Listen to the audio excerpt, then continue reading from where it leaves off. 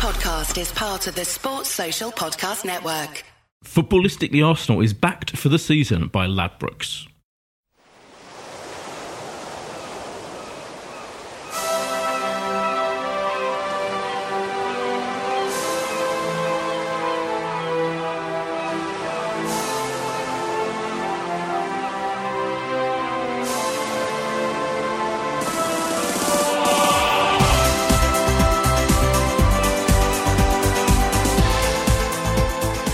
Hello and welcome to Footballistically Arsenal. I am Boyd Hill and that's my creaky chair. Sitting next to me is producer, guest booker, and this week engineer, Josh Sidekick. Let me finish. Sidekick Josh Landy. For the first time ever, you are doing everything. This literally, there couldn't be anything more you could do apart from being the two guests as well.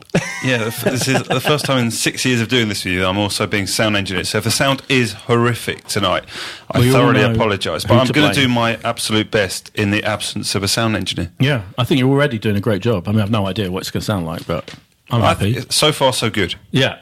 We are joined by glorious returnee Billy Lunn of the Subway's fame. Hello. So good Welcome to be back. back. You used to be very semi-regular. Yeah. Then one week you got drunk. Yeah. Heavily drunk. You bowed out. It was fine. I was fine with that. That genuinely is the most memorable appearance ever on this podcast.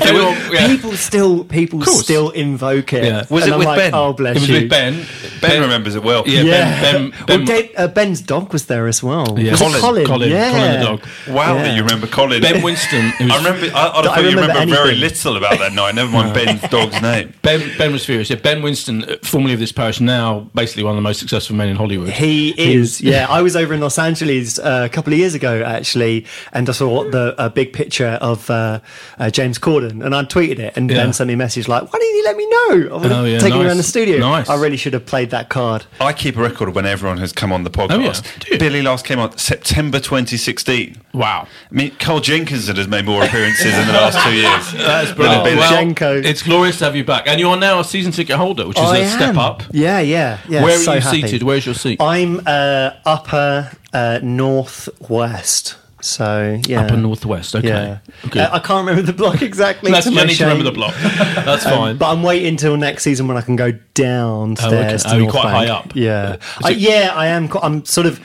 Luckily, I'm on the corner, so you're not as high as if you're like right on the really north. high bits are really high. They're nosebleed territory. Yeah. And I should also say, you're also the composer of possibly the greatest podcast theme tune in history of the Pilot TV podcast. That's so kind of you. Yes, available every Monday.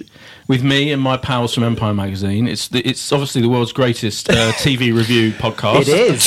Billy wrote the theme tune. 2 minutes, 26 seconds until you plugged something else. I'm plugging Billy's brilliant theme tune. Thank you so much. No, but that's an incredible thing to do. What an honour for Billy to compose his own theme tune. I'll be honest, it was just a real opportunity for me to indulge myself in using my Roland 808. I was just loving it, a whole studio day. Go have a Roland 808. Yes. And we have our new guest to the show, Chris Godfrey, who is I'm Brian Thinking, a proper journalist. He worked for The Guardian, no less, and you're commissioning editor of the G2 section of The Guardian. Blimey. Thank you. And Arsenal football season ticket holder as well. And an Arsenal season ticket holder of 2 years. I was on the waiting list for 11 years. 11 years. That's a lot. I was on the waiting list for about 7 years at one point. But 11. It was the first thing I did with... when I was 16, I got a job at Woolworths. And I think the first thing I did with my paycheck was put my name down for 2 Arsenal season tickets. And I've just been checking up every year, every summer, ever since. And it took us dropping into Europa League for me to get my hands on a pair. So it took late Wenger period. Late Wenger period, yeah. For you silver linings, though. Yeah. And where do you sit? Where's your seat? I'm in Block 100, which is North Upper. Last season I was one row from the back, probably as far back in the Emirates as you can get. Really? But they've sort of moved me a little bit closer. Me and my brother moved us, so about sort of 22, row 22. Oh, okay. So we're creeping forwards. Yeah. And I saw the other day that you were very good because you had a spare ticket and you put on Twitter or somewhere or Instagram, maybe both, because I follow you on both, I think, for anyone to join you to sit next to you, which is very... it could have been a lunatic. It was a colleague, Hannah, who'd actually not been to a football match before in the end. Fine. But fine. Yeah, I just didn't want to leave the seat empty, of course. No. because people do. Yeah. Although it was quite full in yesterday. We're recording this on Monday. It was quite full against Wolves. I was pleased about. So we should start with that game, I guess. A huge blow after, because we played so brilliantly against Liverpool. I thought that was like one of our best, if not the best, performance of the season. And then suddenly we just completely. It was like they didn't know each other. The players had never met each other before. And what was really annoying for me was as I tweeted, I thought it was the best lineup you could possibly have, considering who was fit. And you jinxed it. I jinxed it. I totally jinxed it. Yeah, I blame myself. How bad was it? And does this mean that the harbingers of doom, like Josh, think they're right, that we've all got carried away, and that be careful what you wish for, etc. Or is it just? And Wolves are also really good, Billy. Yeah, they are good, and they've got some real quality players. Like I put a lot of those players in my fantasy football team at the beginning of the season. I was being quite hopeful, but I think I'm being very, very philosophical about how we're doing at the moment.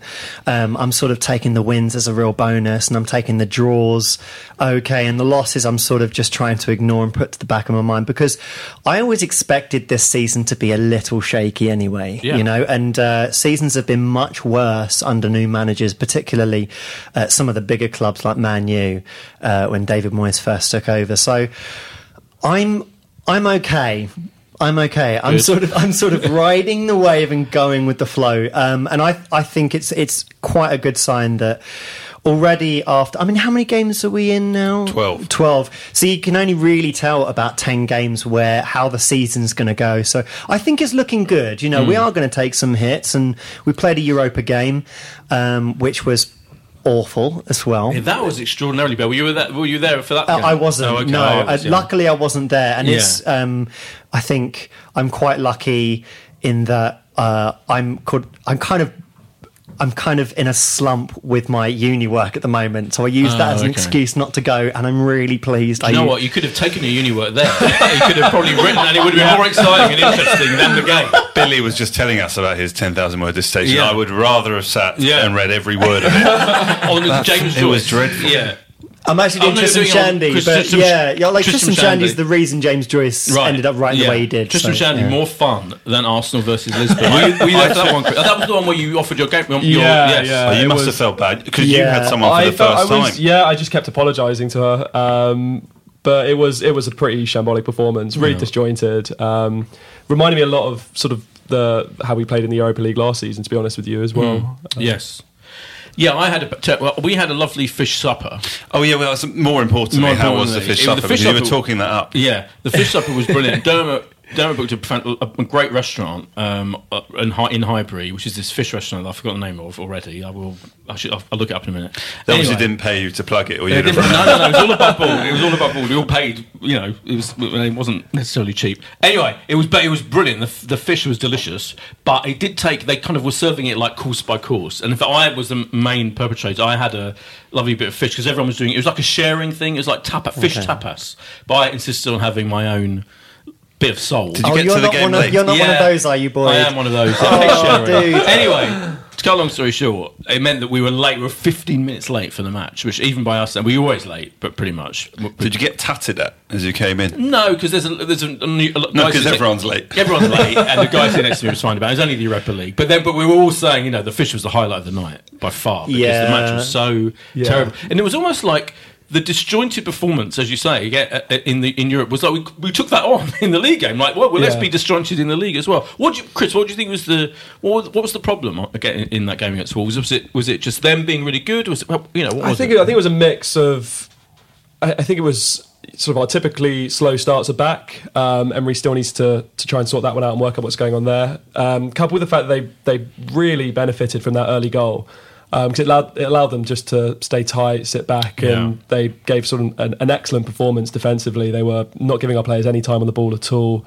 The early goal really just allowed them to sit back and basically just sort of have us tap the ball around the edge of their area for a lot of the game, and not really do much with it. So it just felt like we weren't really there attacking wise, which was a great shame because, as you said, it looked like the sort of best attacking lineup we could field. Even if we had everyone fit, I mean, that's probably the team you would pick, I think. So at first, I thought it's weird, isn't it? This is becoming, like we said this about 4 weeks ago, how weird it is about the first half being shit every single week. But now it's become. Well, Chris bizarre. said our bad first halves are back. I think they only briefly went against Liverpool. One game. One game when we came out fighting. It's not like we're in the league. We still haven't been in the league in a Premier League game after 12 games, which is extraordinary if you look at the teams we played.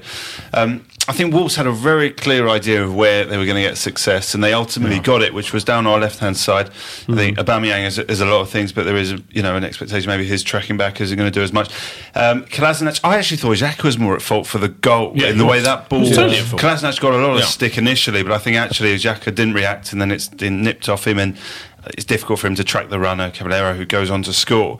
But Kolasinac, confidence just seemed to be completely sapped. I mean, it's unusual to get a fullback subbed off in a way, and that became the tactical change for the second half, and it needed to be. And touch with, do you know what, Emery, give him credit, because every time he seems to make substitutions, they have an impact. A number of but it was actually Iwobi subbed first, though, wasn't it? Iwobi was subbed at half time, and then we had Kolasinac, and then I think we really started to push on. And I thought eventually we probably got just about what we deserved. The Kolasinac thing, he did have a terrible game, but I can't work out whether he's just not fit enough yet, or defensively, he's never been his strong point, has it? It's like he likes marauding forward. He seemed, unlike everyone else, against the Liverpool game, they managed to attack and then go back into position brilliantly. But he seems to not even have any concept of getting back into position. So I was like, there's something of the Andre Santos about him, isn't there? Oh my God! Don't invoke that name. He's quite chunky. He's chunky, and which I think which serves him well when he's sort of surging forward. But it's really weird because for a really long time we've seen under Arsene Wenger, as great as he is, and I have to concede that, Josh, I understand that I can't say a bad word against him, and I probably wouldn't, because every time I see a picture of him now, my heart breaks, and I think of my mum, who absolutely adores him. Oh, I thought your mum looks like him. She does a little bit. No. But there was a period when we'd play terribly in the first half and then play just as terribly in the second half, and it's nice to see that there's something happening in the second half rather than maybe, what was it, like no plan B coming around. Absolutely. I mean, he's really, we were back to the whole pattern of the season, so until Liverpool was taking ages to get together in the first half, and then he would fix it somehow. He would make a half-time substitution, or at least 10 minutes in the second half. And that is so. The downside was the terrible first half. Yeah, but the total plus side was fixing. And again, he kind of almost I thought we were, as you say, we were definitely better with Iwobi off and Guendouzi on. And that was, I think, what he seemed to do was push Aubameyang out up front with Lacazette, which I just don't. I think that has to be the way, doesn't he? Surely the two of them up front together essentially has to be the way forward, and that changed it. And then, as you say, when Kolasinac went off, we were even better, and we definitely could have won the game. We were as bad as we were for long stretches. We still could have won it in the end, couldn't we? But it felt like the victory that the youth feel could have come is what sort of happened in the earlier part of the season, particularly against West Ham. Didn't deserve it, and we got lucky. So I think fair's fair. I think if you look at the overall performance, we got what we deserved. It was certainly impressive to see that we were willing to go gung ho. And actually, I can't decide if I liked what we did in the last few minutes after we'd scored, which was push and push and push. But Traore he's known as basically being the quick guy. We were a bit naive leaving it twice. He was basically 1-on-1 or 2-on-1. Yeah. I mean, Holding looked scared. I mean, poor guy is probably still recovering from having to catch it. I'm going to mention that because there was the whole thing about the extra time, wasn't there? Because so it was weird that there was. That was so strange. So only 5. Yeah. Only 5, but the guy put up the board while player was still being treated, and that treatment had been going on for at least 2 minutes. Was down for about 2-3 minutes. Alan Algo, was a regular podcaster, was furious about the whole thing and said that he just has to bring in some kind of technical way that they can, we can all see how much. There has to be a way of doing that, doesn't it? But it was weird how. But then I was be careful what you wish for in terms of having more time in that game for them to score. As you said, Traore to terrorise our defence, because we had some Wolves fans behind us and they were going on and on and on throughout the whole game about how fast he is. Did they arrive on time? They were up on time. They were there. Nice fish down in Islington. That's how fast they are. Yeah, I couldn't really have a go at them because they were there on time, and they were going on and on about bringing him on. And sure enough, he was unbelievably quick, wasn't he? I was kind of scared. Yeah, I think you're right in saying that the stoppage time could have gone either way. Obviously, I think we probably wanted more time because, we're playing at home. We probably would have thought that we would have scored, but they had the best chances, and Leno really kept us in the game there. And Leno, he was brilliant, wasn't he? That was definitely his best performance, though. I guess partly because he had a lot to do. But his shot stopping was great, and his distribution was Did he get man of the match? I think he did. Probably. Yeah, either him or Torreira on the Arsenal side. Yeah. Surely it must have been one of their players. Especially after, I think there were some question marks because of what happened against Liverpool, and I think he didn't shine in their goal that James Milner scored. So for him to come back and be so strong, ultimately at least get Arsenal something from the game. Look, for him now to be dropped for Petr Cech, you think you have to make some massive clangers. It's not going to happen, Josh. You keep going on about it. You want Cech to play. It's not going to happen. You think I want Cech to play because he was like the Arsene Wenger goalkeeper. I don't. I just said I was surprised. My gut was because he started Petr Cech at the beginning of the season that he would pursue with that if Cech didn't make some big errors. I don't think he did. But now Leno's got the shirt. You can't see that changing. But Leno is so much better at distribution, isn't he? For me, he was... I actually... they're kind of playing it around quite a lot from the back, and there was a few moments where I would have been scared if that was Cech doing it. Yeah, I've been pretty scared about Cech. Yeah. I mean, he's seemed really, like he's lacking in confidence, and there have been some moments where he's almost scored own goals. Right, and so I think maybe giving Leno a chance to shine, which luckily he's sort of stepped forward and really taken those chances, and I'd be. I think playing Cech in the League Cup games or Europa is just the way to go for the meantime, especially considering his age. You can't really rely on Petr Cech too much now. He's getting into his latter years, and it's around the time when you really want to start introducing people of like Leno's age anyway. Yeah, definitely. As part of the squad. Yeah. Do you think? I'll talk about Wolves a minute. They drew against City and against Manchester United. And they have been. They are incredible. Even though they're kind of 11th, I think. But they seem to raise their game. They got their 5 teams. Portuguese internationals in their team, including the goalkeeper. And it's a very proper side. I mean, they weren't expected to struggle this year. No. I think they're about even money to be in the top 10, top 11. It would, that's an Alan Alga kind of thing. But certainly where they are in the table at the moment is, likely a reflection of where they'll be at the end of the season. And they played a good brand of football and they tried. For a neutral, and I actually had a couple of friends from abroad who came to the game yesterday. For a neutral point of view, they put on a great show that was made for a great game. Even that, they've got young English players, Gibbs White, who came on, and there's a lot of hype about him in the same way one of the under-17 World Cup winners. And the future's fairly bright. I mean, they'll be an established Premier League team next year. But I wonder whether our players slightly underestimated them. I think so. Yeah. I think I certainly underestimated them. I turned up at that match thinking that we're at home. It's against a newly promoted side, albeit one with some serious money behind them from the looks of things, or at least a sort of serious agent behind them. I was really expecting at least a much better performance, one where, I thought we'd at least look like taking 3 points, not dropping them. So I think we probably did underestimate them. Yeah. And it's the first game, I think, where it felt like maybe Emery didn't do his homework. I don't know. Maybe that's not fair, but or if he did, he didn't get through to the players. Yeah, I think so. And down the left, they had so much fun against Aubameyang and Kolasinac, which we've already touched on. But it felt like it took him a long time to correct that. And while we were talking earlier about how it's great that we've got a manager who's willing to make changes, it does feel like at the moment we've also got a manager who's perhaps not setting his team up right at the start. It's sort of the other way of looking at that. But I think he's still learning about the players a bit more. And I think that will come with time. And I think just talk about some specific players. Last week, Ozil, a couple of weeks ago, had a brilliant game. Who was it against? Had that brilliant game? Leicester. Thank you. Then I felt like he kind of was all right last week, and then I just thought, the Wolves fans were going, "Is he even playing?" They were really taking the piss.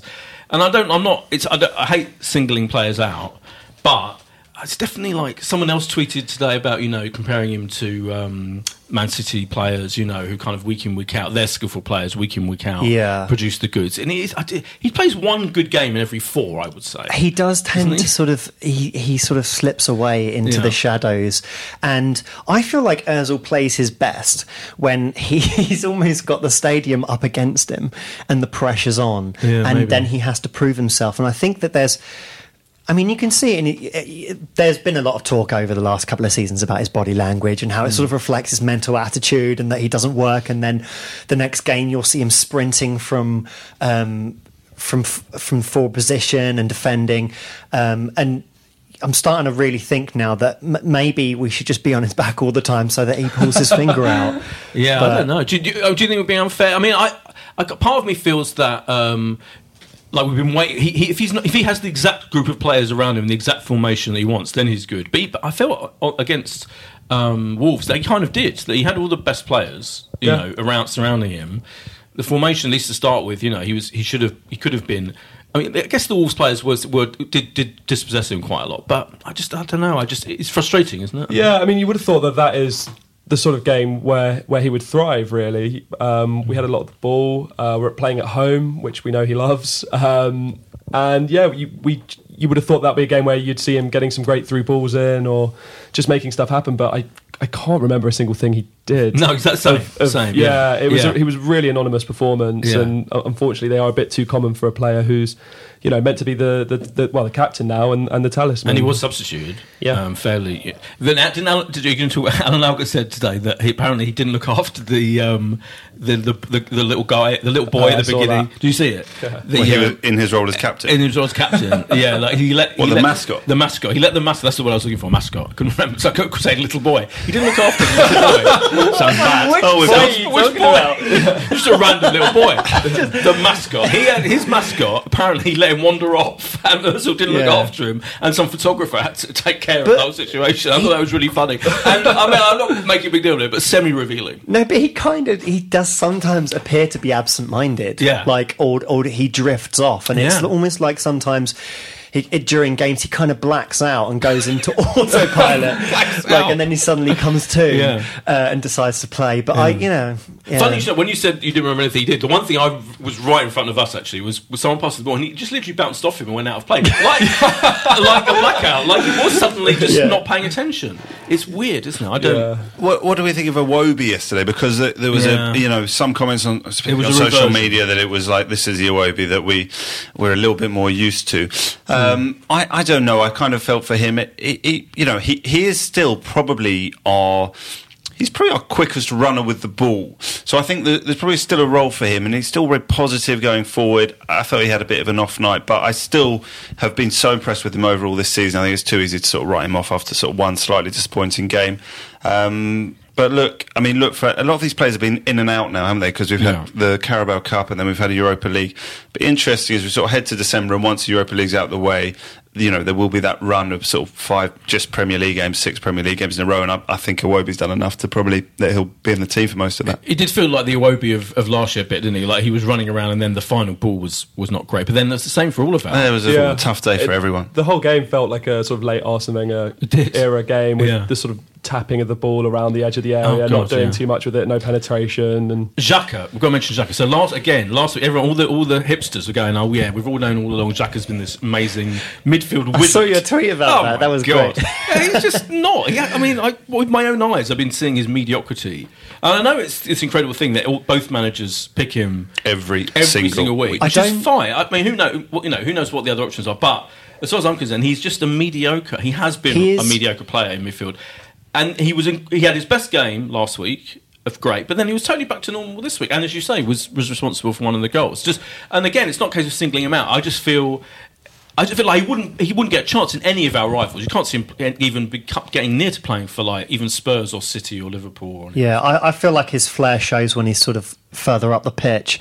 I mean, if you get him behind the halfway line, he's going to get 2 yellow cards. He's going to make a fumble and he's going to lose possession. Yeah. So I'd like to keep him sort of drifting around the area and making some of those absolutely astounding shots that he does for Switzerland. Yeah, but he's Chris, funny. Where do you stand on Xhaka? I feel like him and Mustafi are very similar in that I think there's a good midfielder and a good defender in both of them. And actually, when they have good games, they're great players and they're really good to have in the team. But both of them, it always feels like there's a mistake or two if you're Mustafi in them. And it's been 2 seasons now, 2.5 seasons almost. And they're still making game-changing mistakes, which we get punished for. And that the mistake Xhaka made yesterday by prior to the goal, that ruin the game plan for us. I feel Josh has got some stats. I'm in a couple of Arsenal WhatsApp groups, and I'm sure we all are. And this sort of graphic was going around earlier, which shows sort of various stats from the last year under Arsene Wenger, 17-18, against so far in the Premier League under Unai Emery, and the expected goals per game that we were expected to score under Wenger was 1.8 against only 1.4 this season under Emery. And I thought another one that was interesting was shots faced per game was only 10.1 under Wenger, but it's already been 12.2 under Emery. And there are a few other stats which leaving out the much more important stats. So we've conceded fewer goals per game and we've scored more goals per game. So in comparison to the expected, we're actually in actual real life. Look, I grant you I have left some stuff out. I think it's very interesting that the first stat is that the goals per game were 2.3 versus 1.9. There's others here that are very, very passes per game in the opposition half, 371 under Arsene, just 280 under Emery. And yet we're more effective under Emery. Conceded per game, 1.34 under Wenger, just 1.27 under Emery. But to be honest, that's a whole season. We've actually had easier games, on average, I think, than we've got left. You think we've got incredibly tough away games left. Only Chelsea is a tough away game that we've played so far. So I think that it's just interesting things to take from it. Did you see the tweet that we put out from the Arsenal podcast earlier today? You were tagged in it, so I know you get a lot of interaction. Was it the poll? Yeah, it was the poll. Okay. So the poll was asking that under Unai Emery about the sort of improvement that we have or haven't made, and it said, ahead of our recording, what improvement, if any, have we made on the pitch under Emery? We're worse, got 3%, no improvement, 6%, slightly better, 59%, and significantly better, 32%. So I think most people are saying slightly better.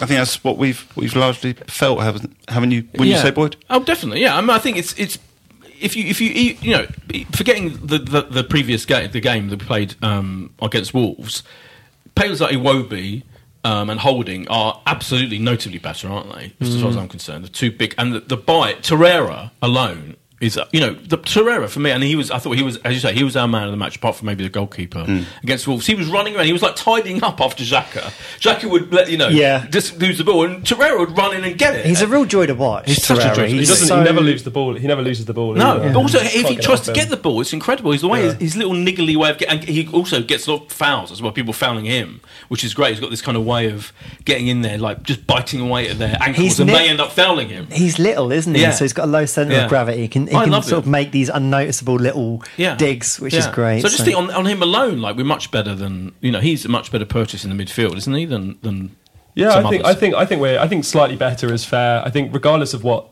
the stats, sort of expected stats or whatever, despite what they say, I think from what we've seen, we're clearly a more sort of cohesive unit. We seem to be tactically a little bit better than we were last season, and sure, we still can't defend as well as we should be for a team that's supposedly challenging for the Champions League place. But I think we can all see just from watching the games that Wolves, not counting Wolves or the Sporting game, we've generally improved. I think. Yeah, I think we're really missing Nacho Monreal as well.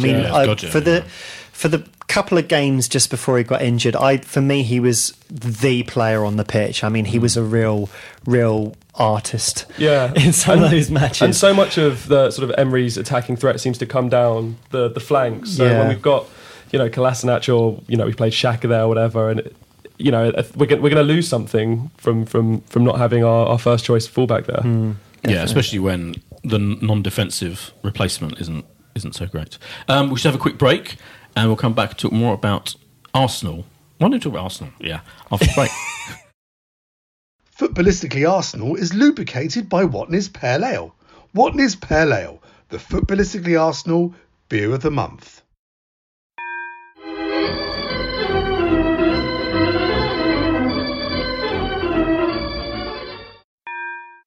Footballistically Arsenal is backed for the season by Ladbrokes. And we're back from the break. On Josh's excellent menu that you've written today. Can I second that? Yeah. It's a brilliant agenda. I'm not sure it is. No. In the old days, when we started this, it was much more thorough. Well, it's more concise. Last time Billy was on, it was probably about 4 pages, but now down to which is why I didn't read it. It's full of Go on. No, I don't think it's full of anything overly insightful. I mean, we should talk about Danny Welbeck, maybe. Right, next. Yeah, was that what you're going to get to? A game you've written in your notes. A game Welbeck would surely have been given the last 20 minutes, and yes, he would. Well, what struck me is you're looking at our bench. Obviously, there's great players on our bench, and I want to talk about Ramsey because I think he's going to come into the side pretty soon. But striking-wise, Nketiah, I mean that, and like he really hasn't been given an opportunity. There was actually a sad moment in the Europa League game on Thursday night. I thought, well, do you know what? This game is going nowhere. At least give Eddie a chance. And he was on the bench, ready to come on, and then Lichtsteiner pulled up with an injury, and they had to tactically. And Eddie, looked gutted because he was genuinely on the touchline, shirt off and everything ready to play. So it would have been a Welbeck game, and Welbeck has got 5 goals, I think, this season. Has got would have had an opportunity, and might have just been an option because it is interesting now if he continues to play Lacazette and Aubameyang, and I wonder whether we've seen that Aubameyang is much more effective on the bench and whether he will return to the bench sort of for the Bournemouth game after the international break. But with no Welbeck now, it's just so sad, and I wonder maybe we've seen Welbeck for the last time ever as an Arsenal player. Really that is really sad. His deal's up at the end of the season. The club have made no comment. I think the longer there's no comment, the worse it is. I mean, I say no news is good news, but when you've got an injury like that, I saw a couple of medical professionals saying he'll, if it's, particularly bad, it's, career threatening. So, we've got 7 months of the season left. That was the seat. It's a fear. Sorry, that was the seat. That was a very loud Definitely the seat. I'll try and recreate it. Last time he's drunk today, he's making all sorts of noises. It was definitely the seat. No, these seats are making very loud, Billy. Yeah. Okay. I don't know. It was just so sad, wasn't it, with Welbeck? I hope it's not the end of his career at Arsenal, but. I think it's going to be a signifier to what kind of manager Emery's going to be and how he handles the Welbeck situation as well, whether he's going to be someone who sort of invests in a player like Danny Welbeck and looks after him for Welbeck's sake, or he's going to just cut his losses and go, do you know what, we're going to move on and replace. Well, there's got to be a theory if they were going to give him a new deal, it's likely it would have been done by now. Is that, it's probably a fair, analysis of the situation. It hasn't been as vocal as the Ramsey situation where it seems very clear he is definitely leaving the club. Under Wenger, Cazorla got a deal for a year when it was clear he wasn't going to play football. Yeah. So I don't know. It would be interesting with Welbeck. What I think is the bigger discussion now is, does that mean he forces his hand to go and buy in January? And if he buys in January, is Ramsey the obvious make weight potentially in a deal elsewhere? So, but you just said that you thought the Ramsey is going to play more often. But I don't. Why? Why do you think that? I mean, he's not like he's shown any. I think there's been something missing in the midfield the last couple of games that it seemed like. Ramsey, well, he went for Ramsey as the option for the creative option to sort of come on and in games where there's been a lack of it in last month. I think there's been enough there from Ramsey. If he was on a 4-year deal and there was nothing around his future, I can't help but think he would have been more involved. It's difficult, isn't it, when you have to rely on a starting player to. Who would you leave out if you're going to bring Ramsey in? Who would you replace him? Well, I mean, in one way, you'd wonder about Xhaka, but he seems undroppable. Yeah. Who would you? What's your feeling? So I about wonder if Ramsey could play as one of the front three, even though it's not popular. If Aubameyang does return to the bench, maybe he's done all right as a winger, Ramsey. Yeah, cutting inside on the right hand side, he's done okay, even though he does have to use his left. But maybe switching with Ozil. Yeah, well, I mean, he was playing in the number 10 role for the first part of the season, wasn't he? And I don't know how good he was. Actually, I didn't think that worked. No, I think Ramsey's such a strange player. He's sort of like an old school box to box player, when he's really at his best. But just Emery's not really set up for that. I think he likes the assurance he gets with having Xhaka and Torreira. So I'm really not sure about Ramsey. I don't think he'll come into the. I mean, without any more injuries, I can't see him starting much beyond sort of the odd Europa game or League Cup. Yeah. But I agree. Do you think, as Josh's point about Aubameyang being more effective coming off, isn't it this? Would you rather he didn't start with him, or would you rather they tries to work out a way of playing him and Lacazette together? I liked how we were set up in the second half against Wolves when it was almost a sort of 4-4-2 almost. Yeah, it was. So you had the two boys up top, and then sort of a diamond with Ozil behind, and then Guendouzi, Xhaka and Torreira.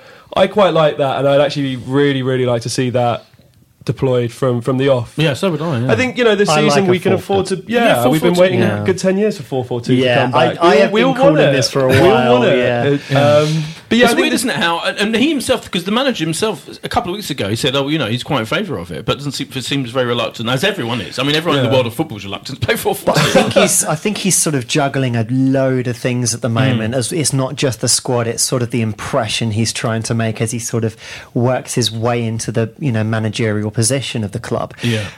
If he starts really messing with the formation, how much is that then going to affect the game and any sense of negativity and his situation as feeling a part of Arsenal?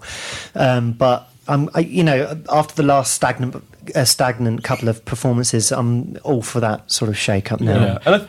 And I was just going to say, I think we can afford Emery a bit of time to sort of experiment with formations. Yeah. This is the season to do that, really, just to sort of work out who he wants to keep, because a lot of these players, I get the impression, probably aren't Emery players. They probably don't play the style of football that he wants them to play. So I think we can afford to give him. I wouldn't be too upset if he played a 4-4-2 in the nenext match and it didn't work out and we dropped points. So be it. This is the season to try that out. Yeah, give it a go. Yeah, absolutely. It was a bit like a 4-3-1-2, wasn't it? Yeah. Because he still had Ozil kind of. Yeah. I mean, it's kind of incorporating Ozil again is part of the issue, isn't it? Because he's not naturally in a 4-4-2, is he? Really? He's sort of out of position. He doesn't either. I think I feel that's partly It'd why. be too deep if he was. Yeah. Well, especially at the moment, as we don't seem to have any wingers either. No. So maybe that's a formation which that will work best for the personnel we have. You've also quite rightly mentioned in the menu, Josh, the Reece Nelson. Yeah, it's interesting. Who is dazzling on his loan move. Well, yeah. What's the situation? Can we get him back? Do you know? We can. Yeah, I did do minimal research for this podcast, but included in that minimal research was finding out. And actually, one of the journalists after the game asked the question about Emery, and he said, we're monitoring the situation. So I think there is the option to bring him back in January if they want. And Reece Nelson, I think, was asked a similar question about this and said, he's enjoying his time, as you expect, playing in Germany, and he'd love to, make a return and have a role in the Arsenal first team, whether that be in a couple of months or at the end of a season, looking to next season. So you just wonder with the Welbeck injury whether that has got to enhance the opportunity. So I suspect in January it's got to be possible because it's the Bundesliga. It's not a particularly low level league that we'll worry about someone having an impact. So to go and score off the bench, I think he's on something like a goal every 51 minutes of action in the Bundesliga. That's crazy. It's extraordinary. They're not bad goals either. It's like some really good mix and some real good goals in there. The thing that's obviously good, just going back to the opportunity for giving Emery more time and opportunity to work out formations and players, the fact that we are through at least, the one good thing about the Lisbon game was that we got the point, we've qualified. Obviously we need to go on and win the group for a better draw later in the Europa League. Now is a chance to really play youngsters and give players a break and have opportunities, because we've spoken about it before, haven't we?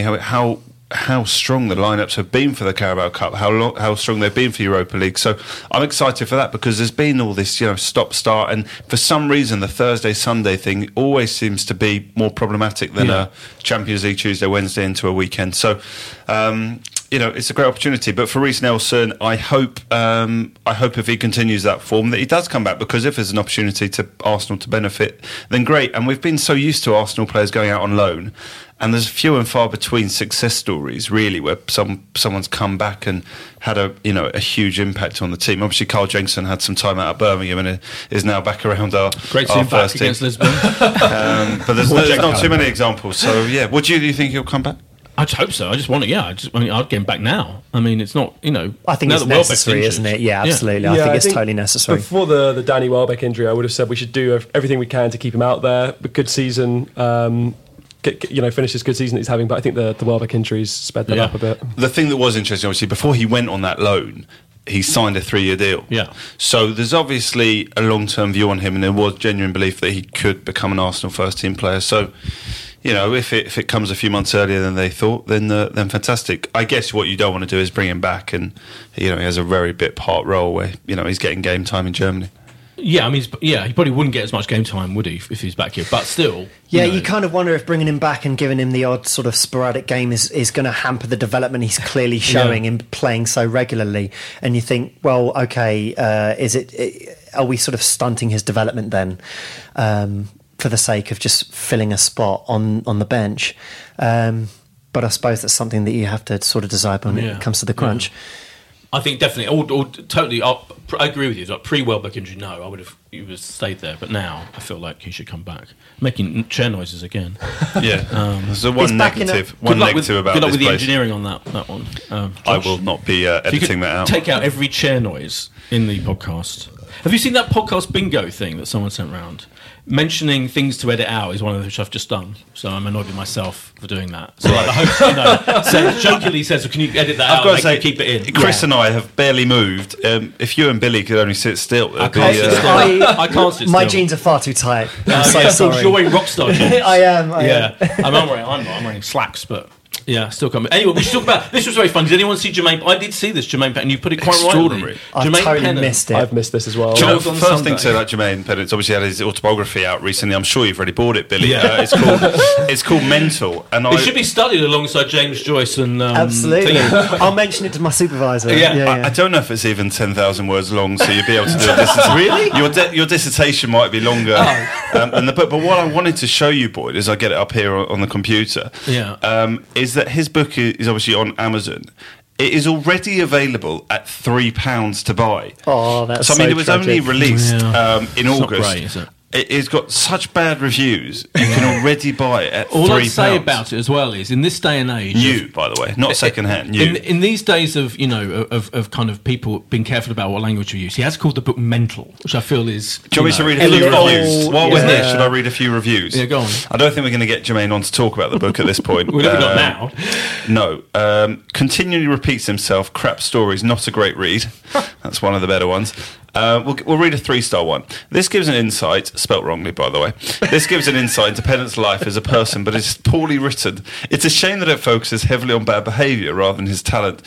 With all the talent and fun-loving mentality, it would be interesting to see him coaching and working with young people who have the potential and ability to succed. Someone must have ghostwritten it for him though, so like that's quite a disc. I don't think they have.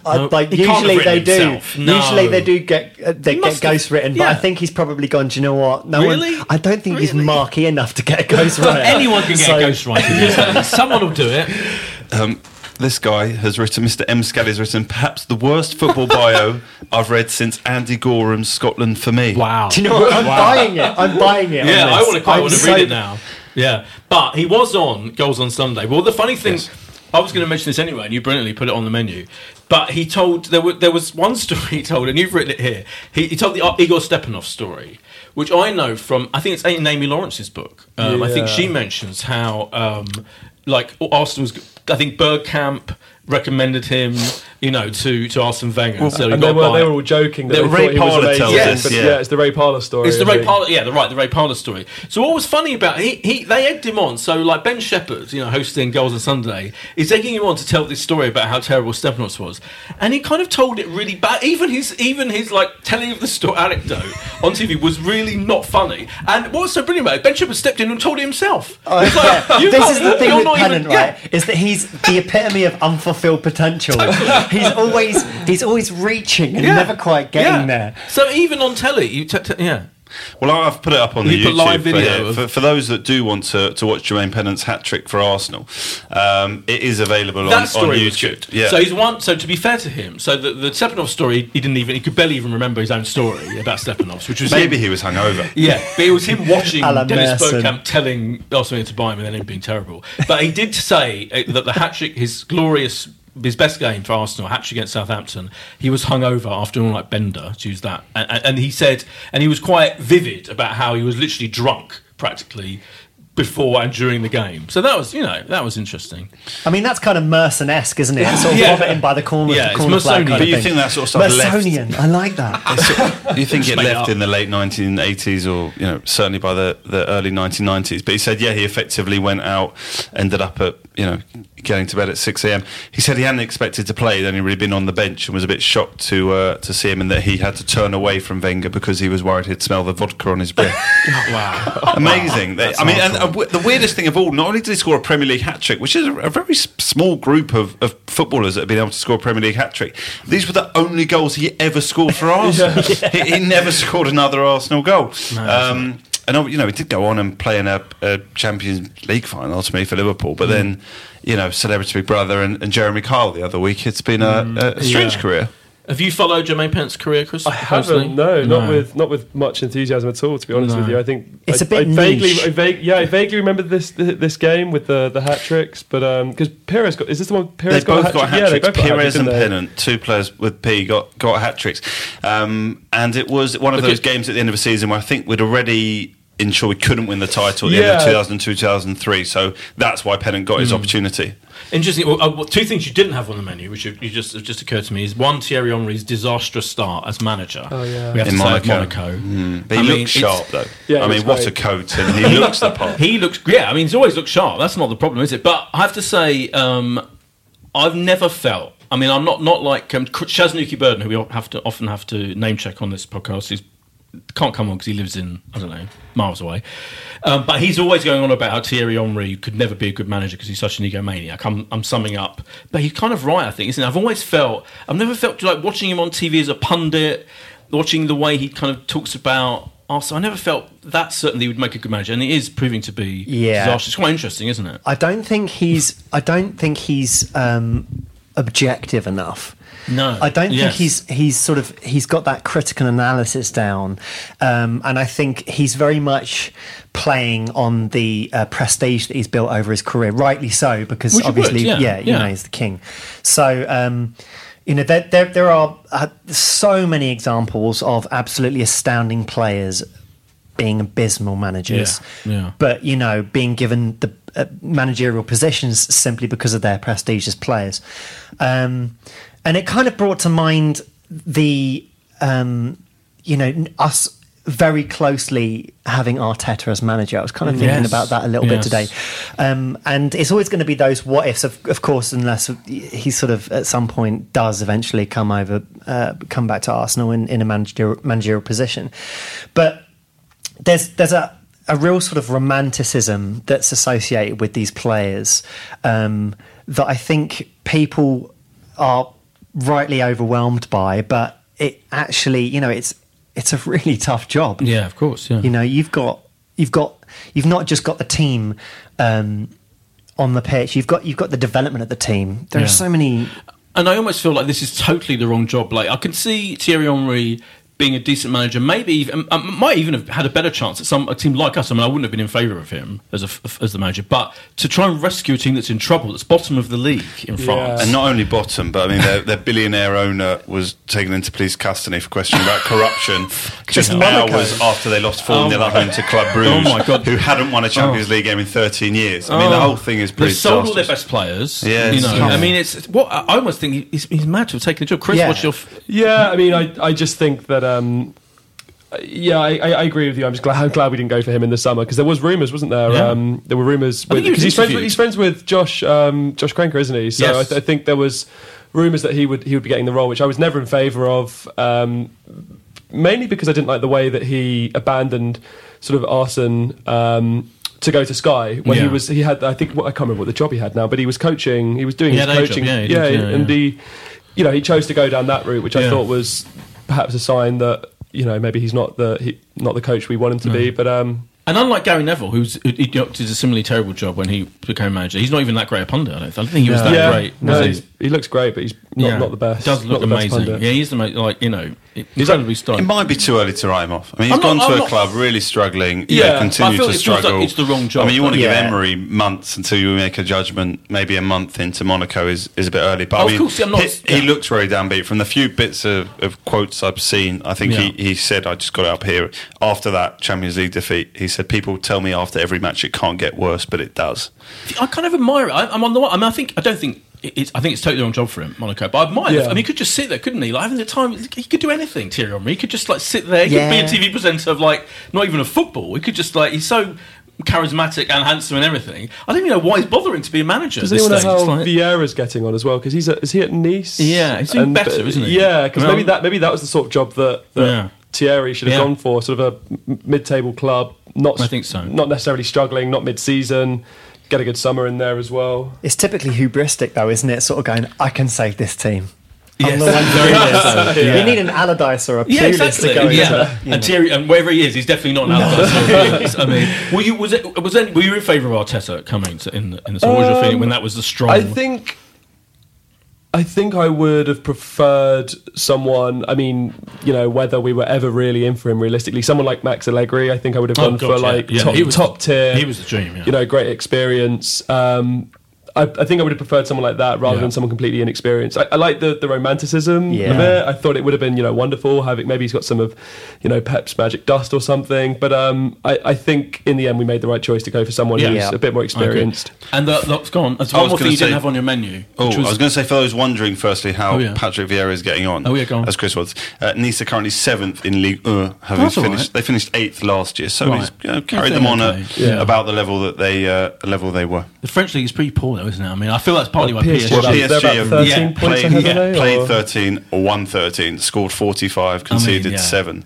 So they're just the 13 points clear. I think that's why they're a bit 13. shit in Europe, because they haven't got anyone to challenge them. There's completely France, have they? But the other thing I was going to ask is, just after our last podcast, I don't know if you remember this, the night of our last podcast, the news broke that Arsene Wenger was about to take over Milan, AC Milan, because it didn't happen. And he said it was fake news. Fake news, yeah. But did he actually say he said fake news? Yeah, he did, yeah. Oh, Arsene, what are you doing, and mate? the place where he said that was on beIN Sport, where he's a regular pundit, with bloody Andy Gray and Harry Knuckles. What's his name? Richard Keys. Richard Keys. Harry Thank Knuckles. you. Like, le fake news. The fake news. The news fake. But that would have been. I would have been thrilled just to see him taking. I feel like go back to my. I don't like to rake over hot coals and constantly go on about him, although I do quite a lot. But one of my main theories about him was he was always a bit scared of having another big club and having to really do a difficult job. And I feel that's why I don't feel he will take a job like Milan. I don't know what. Am I being unfair? Well, yeah, the quote he gave is the only thing I can say is that it's fake news. I cannot master the rumours. I can only master what I do in my life. Beautifully typically Arsene. I think he is going to take a job soon, though. I really do, from what I understand. Yeah. I don't know what job he's going to take, but as I said on a previous podcast, I know that from someone who would definitely be in the know on it, that he's had offers, and he even said himself he expects that by January he'll be looking to get back in the game and take an opportunity soon. As someone who's into aesthetics, I think he's going to wait for the right city to come along. Oh, maybe. Milan's quite nice, though, isn't it? Yeah, it is. Yeah. It's lovely, but maybe it's just. Actually, having said that, now I think Milan's got really nice bits, but actually it's kind of quite not quite open and bland. Yeah. You've got parts of it that are brilliant. I mean, where would you recommend? That's the aesthete that you are, Billy. What city do you think? Probably Rome. Yeah. He's been spending his time here though while he works it out. Definitely being seen in Waitrose in Totteridge a lot. I can Are you stalking it? Well, friends of the family who also hang out. They're not waiting in Waitrose hoping he appears. I can't see him doing another job in the Premier League though. Can you? No, I think he's been quite vocal on that. But now that he's broken the seal and he has sort of, he's left. I think he was scared. I think he sort of thought that maybe if he left Arsenal, he was going to shut down and die. Like he could see the end. Yeah. But now he realises that there is life after Arsenal and that he can go off and do something. He's given some brilliant interviews where he's been very honest about how he did feel kind of like empty. But, I mean, he would doing the same job for 21 years. I could have met him because his daughter graduated from Cambridge last year, and I was out of town on the fucking day that he was there outside the Senate House. Billy. Have you ever met him, Chris? I haven't, no. Surely you could set up a massive epic interview with him in GC. Yeah, I should try, although I think the interview would be sort of 15 minutes of me just hugging him, probably. You'd have just thanking him. He'd be fine with You wouldn't get many quotes from him, He'd be really. absolutely fine. We should go. Something else? Well, who have you met? Has anyone been walking around the corridors of Cambridge? They've had a few. Didn't Hector? Was that Oxford? Hector spoke. No, he went to Oxford, and I was furious. I was rightly angry at the fact that he went to Oxford, not Cambridge. But we've just, Any footballers gone to speak at Cambridge Hector, Union? One of my friends is now. It's kind of about to, I'm not sure if I can say this. Maybe, but anyway, he's going to be working with Hector. One of my friends. Wow. Speaks to him quite regularly on a fashion related. Maybe on a. I can't say more than that. Can we talk about? All I'm saying is Hector is proving to be. Like, he didn't have his greatest game, nor did anyone against Wolves, but he's proving to be quite the he's a role model. Future captain. Future captain. Absolutely. I mean, he's another one who's improved massively under Emery, and his fashion's getting better as well. So his fashion's quite something. I mean, if you're not following him on Instagram, he's so sort of nouveau in he's very chic. Yeah. But also, Ezra Miller, the actor. Yes. That's just Hector Bellerin. You're That's right. a really good shout. Hector is the Really Ezra good Miller shout. of football. Yeah. If Hector wears that kind of outfit that Ezra That was wore an to that premiere, amazing which is this outfit. kind of like, what was it? And that was a tribute to Arsene Wenger's coat, wasn't it? It was. Yeah, it was. That was a brilliant. He's a fan. Josh is showing us this picture of the great Hector.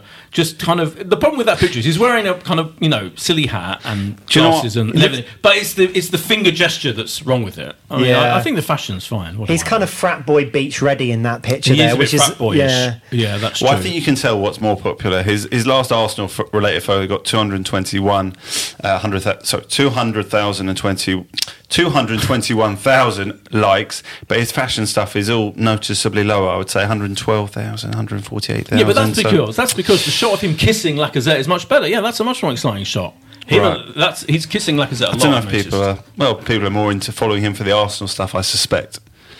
But hey, I'm there's a fashion crew. I'm here for the commentary on climate change, actually. Oh, and the climate change. No, he's a clever, he's a smart, I like intelligent it. guy. I like that he's outspoken. Yes. following in the footsteps of Flamini, I think, as well. Yeah. Well, Absolutely. Flamini set up the whole thing with He was in the UN, wasn't he? Chemicals, I think. biochemicals. Yeah. Yeah. But the other great thing about my greatest memory of Hector's Instagram is when he Instagrammed that he was watching Ricky Gervais's last, and I re-insted it, and he liked it, he favourited it. Did he? Very excited about that. Oh, he liked. Yeah, Hector liked one of my There you tweets go. too. So It Hector really ever is. liked one of your tweets, Chris? Not that I'm aware of. Oh, come on, Dick! You've got to join the club, Chris. Come on. I'm just going to keep atting him now religiously until he does. We should all be virtually stalking him.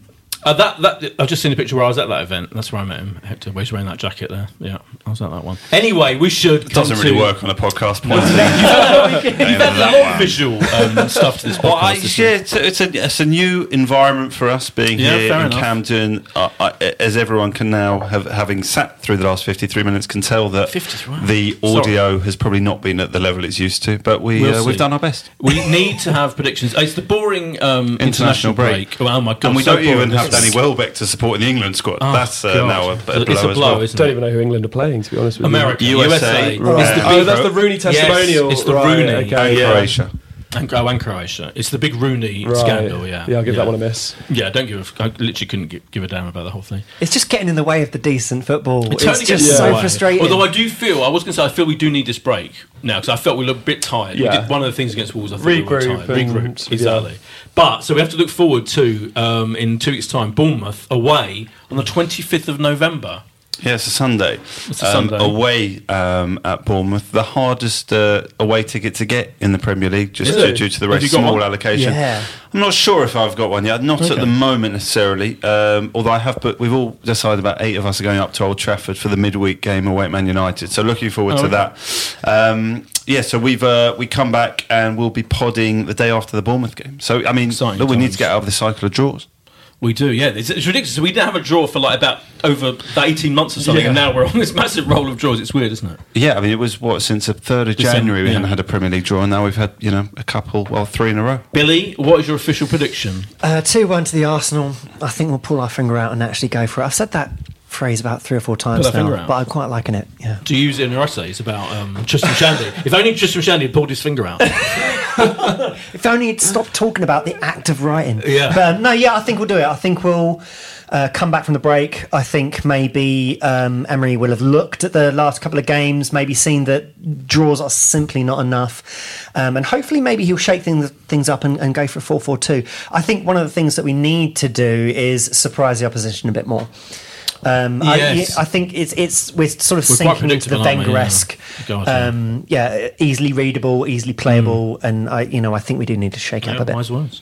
What was the prediction again? 2-1. 2-1 to the Arsenal. Chris? I think that's fair. I think that's probably what I would have gone for. I think it's going to be a hard. I'm not sure if you're allowed to have the same Am I prediction. not allowed? Well, Okay, well, of course I'll you go are. I tried to avoid You know what? I'll go 3-2. I'll go 3-2. That's good. Nice.